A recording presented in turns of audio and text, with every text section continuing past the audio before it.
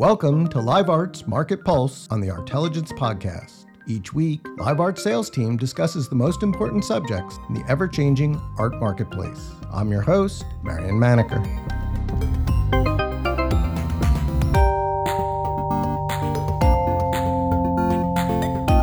In this week's LiveArt Market Pulse, we discuss the New York post-war and contemporary art sales with the incomparable Sara Friedlander. Sara is a deputy chairman at Christie's, but she described herself to New York Magazine's The Cut as an art merchant. We want to talk about selling art, so let's get going with LiveArt's George Odell and Sara.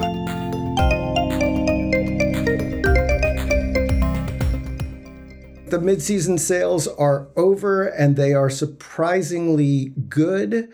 The numbers went up because of the additional single owner sales, but even without that there were more lots sold for mostly the same amount of money, which I don't think anyone was expecting that, right? Everyone assumed that there'll be a flight to quality and that the cutting edge of the market would be the first to suffer, and instead it's holding up really strong. So starting there, I thought, Sara, give us your take as someone who has to take all this in and start thinking about the next season. I think we need to stop calling them mid-season sales. We live in a world where there are no seasons anymore. And that's a great point. Follow me on Instagram, which obviously you all do. You know that I have a winter is coming campaign, which started long before COVID. I'm not saying I predicted the global pandemic, but I'm not saying that. But I do think we're in a moment in which, people are looking at art all the time. They are consuming art. They are going to art fairs all the time. And look, are there too many sales? Probably. But we also seem to be in a market that is supporting that at all seasons. So it is true that November and May seem to be the big convening moments globally in the art world.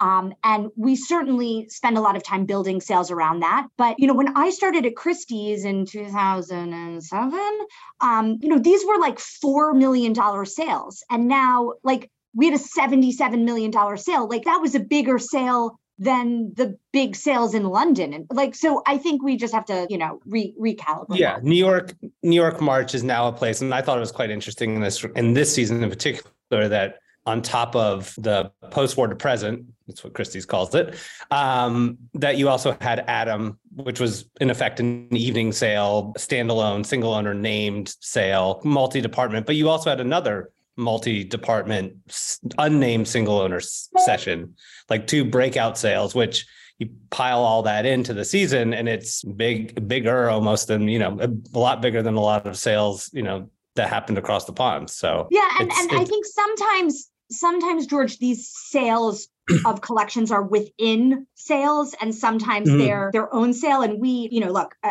this may be a surprise to all of you, but a lot of that decision is really based on the consigning entity versus what we think the market really wants. But we like to make stories. We like to imagine that there's real intentionality to this, and so much of it is just what happens. Someone shows up and says, "I'm ready to sell," and you're like, "Well, we could sell this stuff, so let's do it." Listen, Marian, there's great intentionality on our interest in winning things. I will say that. But look, I think last March, there were single owner collections embedded and charity sales embedded within sales at Christie, Sotheby's, and Phillips. Last March, we made 55,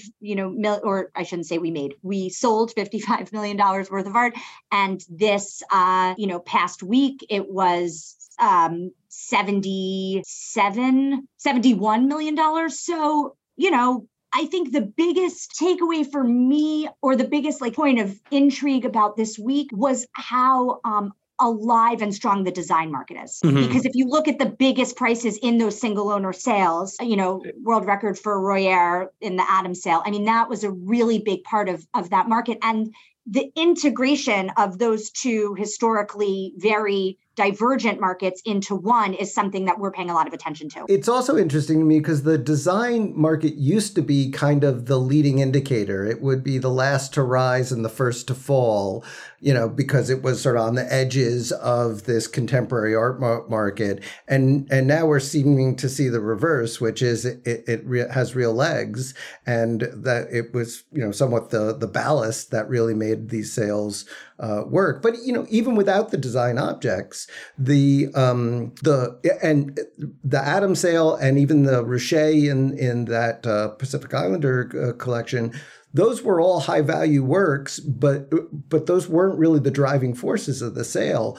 The things that people were really bidding on were much lower down the estimate range. And I'm assuming that's just a function of people looking for better representation, new artists, emerging markets, sort of the next big thing, or is that something else that's going on? I thought, personally, when looking at those sales, I thought there were real collector objects in them. Obviously, there were some younger things within the Adam sale, but the Pacific Islander sale in its whole was really the culmination of somebody's collecting vision. You know, the photography matched the art itself. Leon Polk-Smith, Carmen Herrera. Obviously, the Carmen Herrera underperformed, but it all had a thesis behind it. It had an aesthetic that pulled the whole thing together.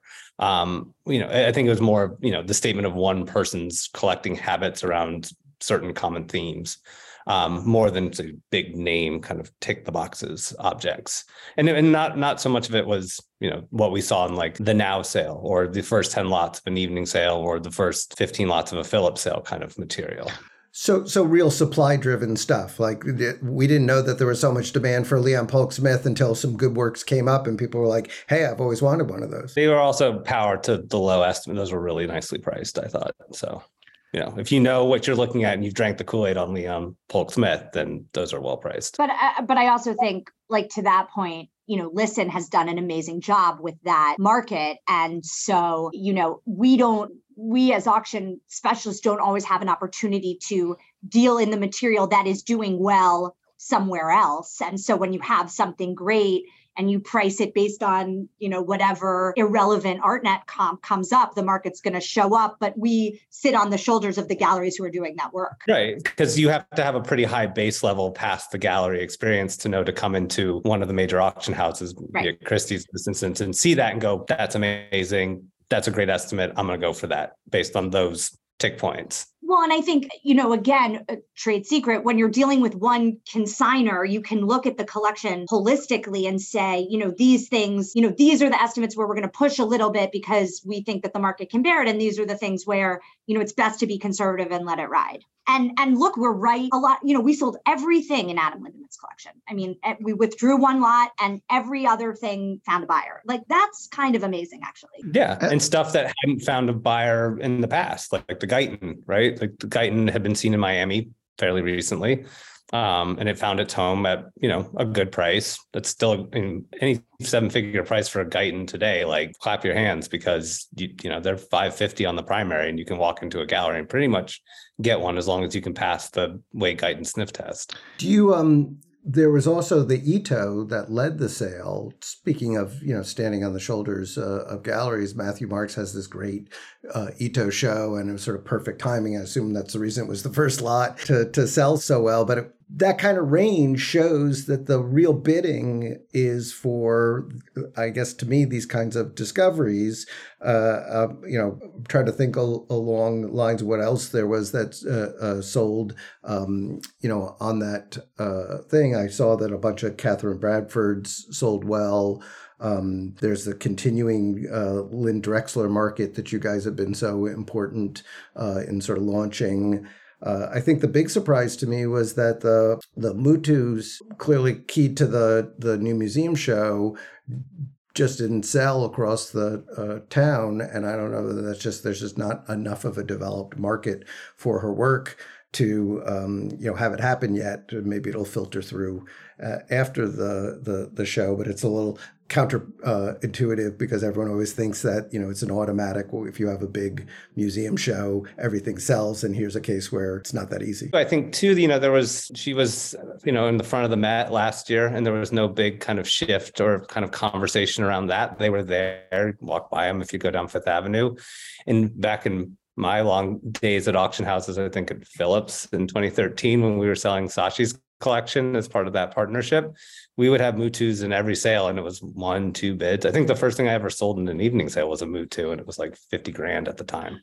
And that, it just hasn't ever moved. It's great work. It's not the easiest for people to live with domestically, but it just has never really grabbed. I don't know if it's because it's photo collage. People love it, but like people don't want to go for it for some reason. It seems to remain a primary market.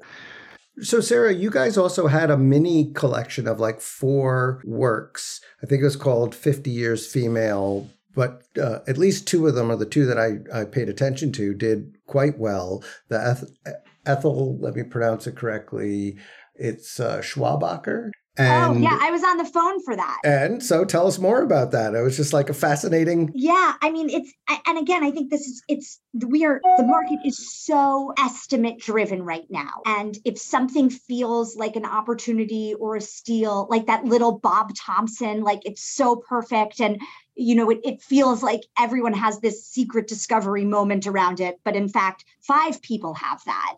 And most people who, there are a few people who will only spend $10,000. Like if you're spending $10,000, it's likely that I'm going to be able to get you up to at least $25,000.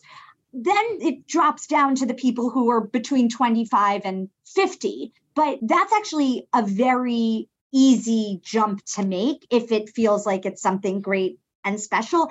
And again, the access to information, the transparency around pricing, I think is ultimately a great thing for the market. But it means that everyone can look at what things have made before. So if you have a Wangechi Mutu that's at 60 to 80,000 and you see like, actually, these haven't been selling at 30, no one's going to bid 60, especially not the dealers if they're going to be able to put it on their booth and justify the price.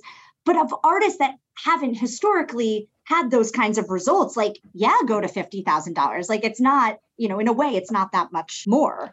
The Zoe Longfield was the other one in that group, also sold for, $50 some odd thousand.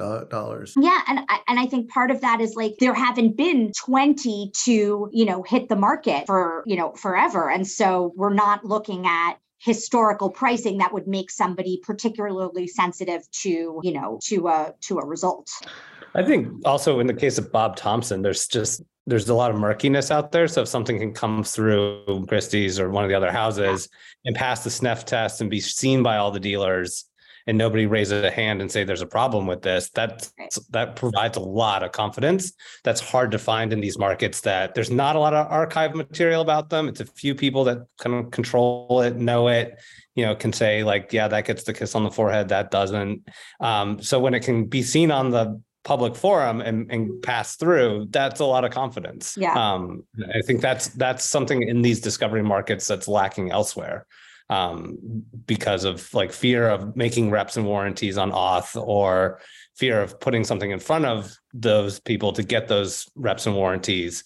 If it can pass the public eye, it seems like there's an okay feeling behind it. The Thompsons were 4 for 4. The one that was priced at, a $50,000 estimate sold there. And then the others all pretty much rose to that level. They either sold for $35,000 all in or $65,000, $70,000 all in. Is that just because there's sort of a price out there and everyone knows it, or just there's a limited number of buyers and, they stop there? Again, I think you have to look at where the bidding started and how high someone was willing to go. Like, because every single person, every friend of mine in the art world, with the exception of George Odell, probably because he was on holiday with his family, called me about that Bob Thompson and was like, I want to bid on that. But most of those people are out at 25. But, there's going to be that population, that are going to, take it up. But look, at the end of the day, that was the little one was like 5 by 8 inches. So, at some point you're going to stop. Per square inch, that's a lot of money. A little bit, yeah. I mean, even for a painter who's known for, a big Bob Thompson is what, like 20 inches? So, we're not talking in grand scales Fair here, enough. but... All right, well, let's not bury the lead, because the most exciting result was the Richard Estes new record by 50% over the last 800,000 price point, so something like 1.28 million. And in I guess November, October, 2 works sold around that 800,000 range. So there's a Richard Estes, or maybe even one hopes a photorealist boomlet coming along. I know a lot of people who are really counting on it. Counting on it because they own a lot of it and accumulating, or they're just all fans? No, I think anyone who loves American art has to love photorealism. I mean, when you look at some of those Bechtel watercolors or those great Charles Bell like ping ball machines. Like there's a nostalgic, wonderful Americana thing. I think we're also in a moment in a kind of like adverse abstraction way where we're looking at the technical skill of figuration and celebrating that a little bit, right? Like we're no longer like, into the kind of minimalist bling aesthetic that anyone could have made. It's like, oh, wow, that's really like, that's technically, that's great. Like you can see the hand of the artist or whatever. And I think it was a really important movement in post-war America, and I think it should come back. It should there should be a strong market for it. And the question is whether or not that will become global, because I don't know if my colleagues in Asia or even in Europe, I think it's like a 95% market. But Stranger Things have picked up international audiences. I mean, there's no reason Ernie Barnes should sell in Asia. I mean, there's other things that are just, oddly Americana-ish that seem to be developing global audiences, maybe because of just their success or because they speak, America to people. I mean, I don't disagree with you guys. And there, I think Sara, you put your finger on it. There's something like Wayne Thiebaud and the photorealists almost kind of go hand in hand. I was going to say, you kind of have to make the argument that Thiebaud and, photorealist Richter has scaled to a price where you have to look at what's kind of under the surface and apolitical, apop, and what do you have as American photorealism. Maybe less Robert Bechtel, because that's kind of this, there's a bit of Gothic in that, in my opinion, whenever I look at them. And that might always, but actually one of the biggest Bechtel collectors I had understood when I got kind of deep on the Bechtel market for a second, lives in Japan. So it's actually already over there. And it's probably due to technical proficiency of the hand, would be my guess. We should do a show. I mean, we should do a photo. Like let's do it. I'll work on that. Like in Asia. Yeah. Forget a show. How about getting one into an evening sale? I mean, doesn't this require a little bit of flag waving and finding just the right work to get people excited and pay attention? Marion, I feel like you could work at an auction house. Like, I feel like you're really getting it all right here. Yes is the answer. But that would require like the right work, I guess, is what we're saying. And is it maybe the other question is it a big Cottingham? Is it a Estes? Who's the kind of prow of the ship that's going to be the icebreaker that would get other things to fill in behind? I think I would say Estes, just because that's where we've got like the most market movement, and probably I don't know, maybe like not even like there's cityscapes and different angles, and maybe it's the closest thing you could start relating to the bigger market juggernauts would probably be my guess at gunning. Some of the other ones feel a bit cutesy in a way, like the Cottingham. I don't know that's going to get there in the same respect. Right. And are we talking about Chuck Close or we're not talking about Chuck Close? I don't know if we're we might still be canceled over there. So I thought Chuck Close was a supply issue, Sara, or is it just the general sort of feeling about Chuck Close? I thought you couldn't really find the early works to sell. If you did, you probably would, or you'd probably sell them privately easily. Yeah, maybe. I mean, it's I haven't seen maybe one come across my desk, but I think he's he's in the book, Yep. And I would certainly say, the photorealist artist who has made the most, has had the highest prices at auction. I mean, I think, and privately, I mean, those paintings are, those paintings from the 60s, the portraits have, sold for a lot more money than Richard Estes on his best day. Well, the Virginia Museum of Fine Arts has this interesting room of photorealists, and in it they put a Barclay Hendricks double portrait. And I was talking to the curator about it because someone had made some snotty comment about, well, he's not a photorealist. And she was like, well, we know that. And we put him in there because he works from photography. But it was also an interesting way of kind of making him present in something that was relatively contemporaneous to when he worked. And the room works. It's this beautiful double portrait kind of fits with all of these other very realistic portraits. So I'm wondering if there's also other ways that, all of this could come together and work off each other, if you get the right group of works in the right kind of sequencing. What What else did we see in these sales that we took notes on and thought, hey, we could do something here? I mean, the young side of the market seems to continue unabated for sure. That seems to be, without question, the only question that I start to wonder is when you have a sale dedicated to the young stuff that makes 100% sell-through rate, is it at the suffering of the other side of the market, or does it not really matter? Does breaking out the sessions do nothing to change, people's outlook and perspective on it? I always remember like when in London, when we would do the Italian sales and you'd sort of switch from like Italian sale, and all the Italian dealers would get up and walk out of the room, and then the next group of people would sit down, and you had this kind of session change in the middle, and then get really awkward because people had the same reserved seats and wanted to stay. But I don't know if that matters anymore because so much of it's on the internet, and there were major lots on the young stuff in London that were bought online. I think the Sara Hughes at Christie's was bought in Singapore, if I remember correctly. Yeah, or Japan. Yeah, I remember it was an Asian call out when it was sold online, and I know that a number of other lots across the evening sales not called out on where the bidding was from also went to Asia on the young side. Can we go back to Sara Hughes for a second? That seems to be inexhaustible demand. Every time you think, okay, they've sold so many at such high prices, this market just can't possibly go on at this level. More things sell, not necessarily at higher prices, but just at very strong prices and multiple works. Is it just there's so many? Yeah, I think that there has become a divide between the newer work and the older work. Like, it's funny to say older, it was like 20 minutes ago, but I do think, and I feel this actually true with a lot of the artists who have been maybe working for the past 5 years and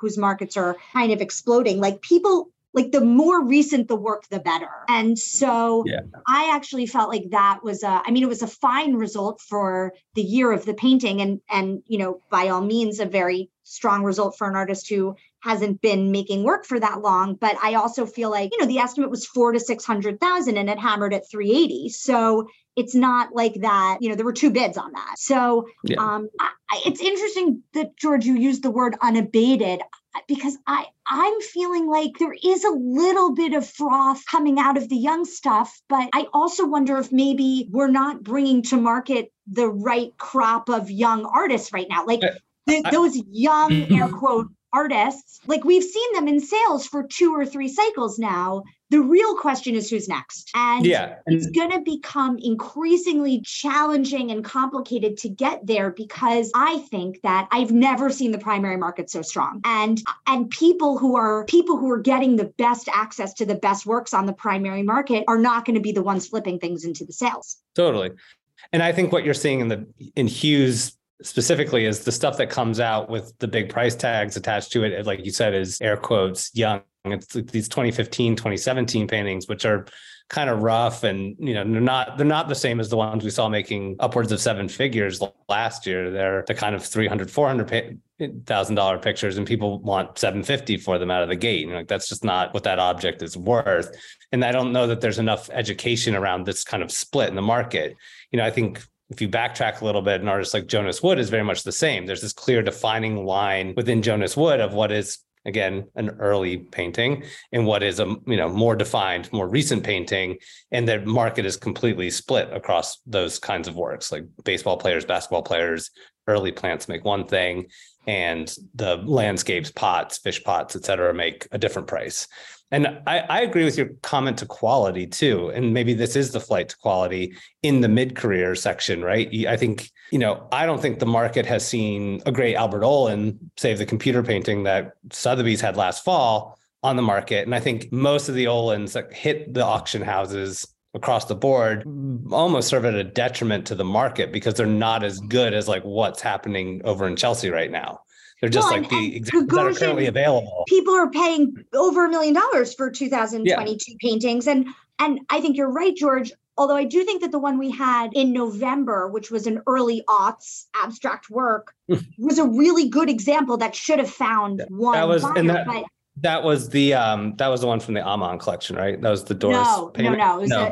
It was a private collection. Oh, that was nice. Yeah, sorry. I'm thinking of the one in London right now, the Gallery K Provenance one. Right. When those pictures are all very specific Olin, like they've got funky surfaces on them. Right. They're It's its own isolated body of work that seems to have only come out of Norway for some reason. And but I just think there hasn't been a really killer painting that's given like the spotlight in the correct way. Mm-hmm. Probably the last great one was what I think is still the world record self-portrait, right? That was sold out of the German collection at Sotheby's London a few years ago. But look, maybe there's just too much, guys. Like maybe it's too much. I mean, back to my earlier point, like there are no mid-season sales anymore. They're just sales all the time. And there's going to be an Olin in London, and there's going to be one in New York, and there's going to be one at the fair, and Gagosian's going to have 3. And like, are there enough people out there to really buy this art? I mean, I remember in 2013, my, friend and mentor, Brett, Gorvy would say, like, there will always be someone new coming into the market. Like, even if someone comes out, someone else is, going to be new. And he's right. There will always be someone new. But now it feels like we need 5 new people. Like, the one isn't going to cut it. Because like you said, the primary market is so strong. And I always like to say, like someone new coming in, there's more art today than there was yesterday. And that's going to be true again tomorrow in perpetuity, right? It's just, and we're going to make a new discovery on top of that. So we're going to find a whole bunch of existing art to add to the stuff that just came out of studios and shows. And it's, just mass amounts of material that's going to come out. And, the market's going to have to decide what's good, what's bad, and filter through it to find generational quality. But that's why we were all expecting these sales, both London and especially these in New York, to be smaller. And it was such a surprise to see more lots sell and pretty much the same dollar volume. So you may be wondering where these people are coming from, but they're here and they're spending, and maybe it's trade people stocking up or looking for stuff to hold on to and making bets. But I mean, the dollars don't lie that way. And I think that's the big surprise in all of this, given everything else that's going on. We've got bank failures, we've got, everyone screaming and yelling about the Fed and inflation. I think everyone's assumption was, okay, once the big season of the end of last year was over, there'd be kind of a winter Sara, and everyone would, get a reset, and you get a chance to get new estimates out there, and, some buyers would be chasing from guarantees and all. And instead of seeing that, not that we're not seeing, a pullback, but there's still just so much activity, just at a different lower level. That's what's fascinating about this. But like you said, I think, Sara, earlier in the conversation, and Mary, in the graph that you put out earlier today, this kind of like two bidders, right? 2 bidders below the low that made the price on the Hughes. The average lot had 1.05 bids above the estimate on them, above the low estimate on them, right? I think that was something that at the end of last year, the Cecily Brown market was kind of the beacon of that. Like, okay, we've hit the point where the Cecily Brown estimates match the market. You can't go in advance of this, right? Like, this is going to sell between the estimate at the low. It's going to be, maybe it might be an open air private sale, but we've hit the moment where we've scaled the estimates up to the point that the market is willing to play on them. Except for that jewel of a painting that was at Sotheby's, which flew. I mean, and the painting that Christie's had in London, and the painting that Sotheby's had in London, was pretty like tepid results. Although when you think, and look, I think she's a $20 million artist and will be a $20 million artist, but those paintings selling on 1 or 2 bids at the £2 or £3 million level. And then you have, this little, just exquisite, perfect, work, totally outperforming. That shows me not so much that there's more demand for the smaller paintings, or that was a superior work, but that there are more people in the market at that level than there are, which goes back to my earlier Bob Thompson point. And then it's also quality. Like, nobody had seen that picture, really, right? Like, the mass market hadn't seen that picture. The Sotheby's London picture. Do you really think that matters, though? Like, no, because find another painting in that scale, and that's what everybody seems to say they want, right? Right. No, I know, but I'm so because they can afford it. Because idea, like someone's seen it. Okay, you 3 people have seen it, or what? Like, I really want everyone to like move along. NIMS have departed more than 3 3 people have seen that painting. I'm sorry, that painting. But it's still got bids. To Sarah's point, it's always new to someone. And Sara said this earlier. There's new people coming into the market, and maybe for good or bad reasons, they want a Cecily Brown. And, personal taste has something to do with it too. And someone said, sure, why not? That's not a bad price. And there was at least one other person because there was bidding. It wasn't like, oh, we just caught a bid and sold it for the consignor. And I don't. And I know, look, we always talk about, the show's coming and all. I think there's probably a whole different level of stuff that will happen after the show. Right now, she has become, she's the Gerhard Richter of the market going forward. I would like to avoid the comparison to a male painter, if you don't mind. But I do think, like, Cecily is the real deal. She's been the real deal since the 90s. There's always been a market for her work. Every, great collection seems to have one now, to my earlier, or wants to have one. And to my, unlike maybe the photorealist market until we do the show and change the whole thing, like, that is such a global audience for Cecily. I mean, I can tell you in Florence right now at the Rebadango collection, there's a Cecily in there, and it's a knockout, and it's in like the last room that you go through, and it's a great painting. So now you've just exposed that to everybody who's coming on spring break to Florence. There's a new, I think it's a triptych at the Courtauld. I mean, she is a global artist, instantly recognizable with a lot of high quality work. I mean, that's the only comparison is that she's global. She works in a style that makes it very easy to recognize her work, but her work is complex and varied, and there's just a lot of it, and there seems to be a lot, of a market around there. And I suspect you're right that the people who are buying now in 5 or 10 years will be very happy because there will be many more people coming into that market as time goes on. The one that Sotheby's had, which was part of the queer artists Ali Forney Center charity, sold for the same estimate as the one, or the same price as the one that Christie's had. We priced ours at $200,000 to $300,000. It was a 2008 work, same scale. They priced theirs at $80,000 to $120,000, and it was a brand new work, 2021.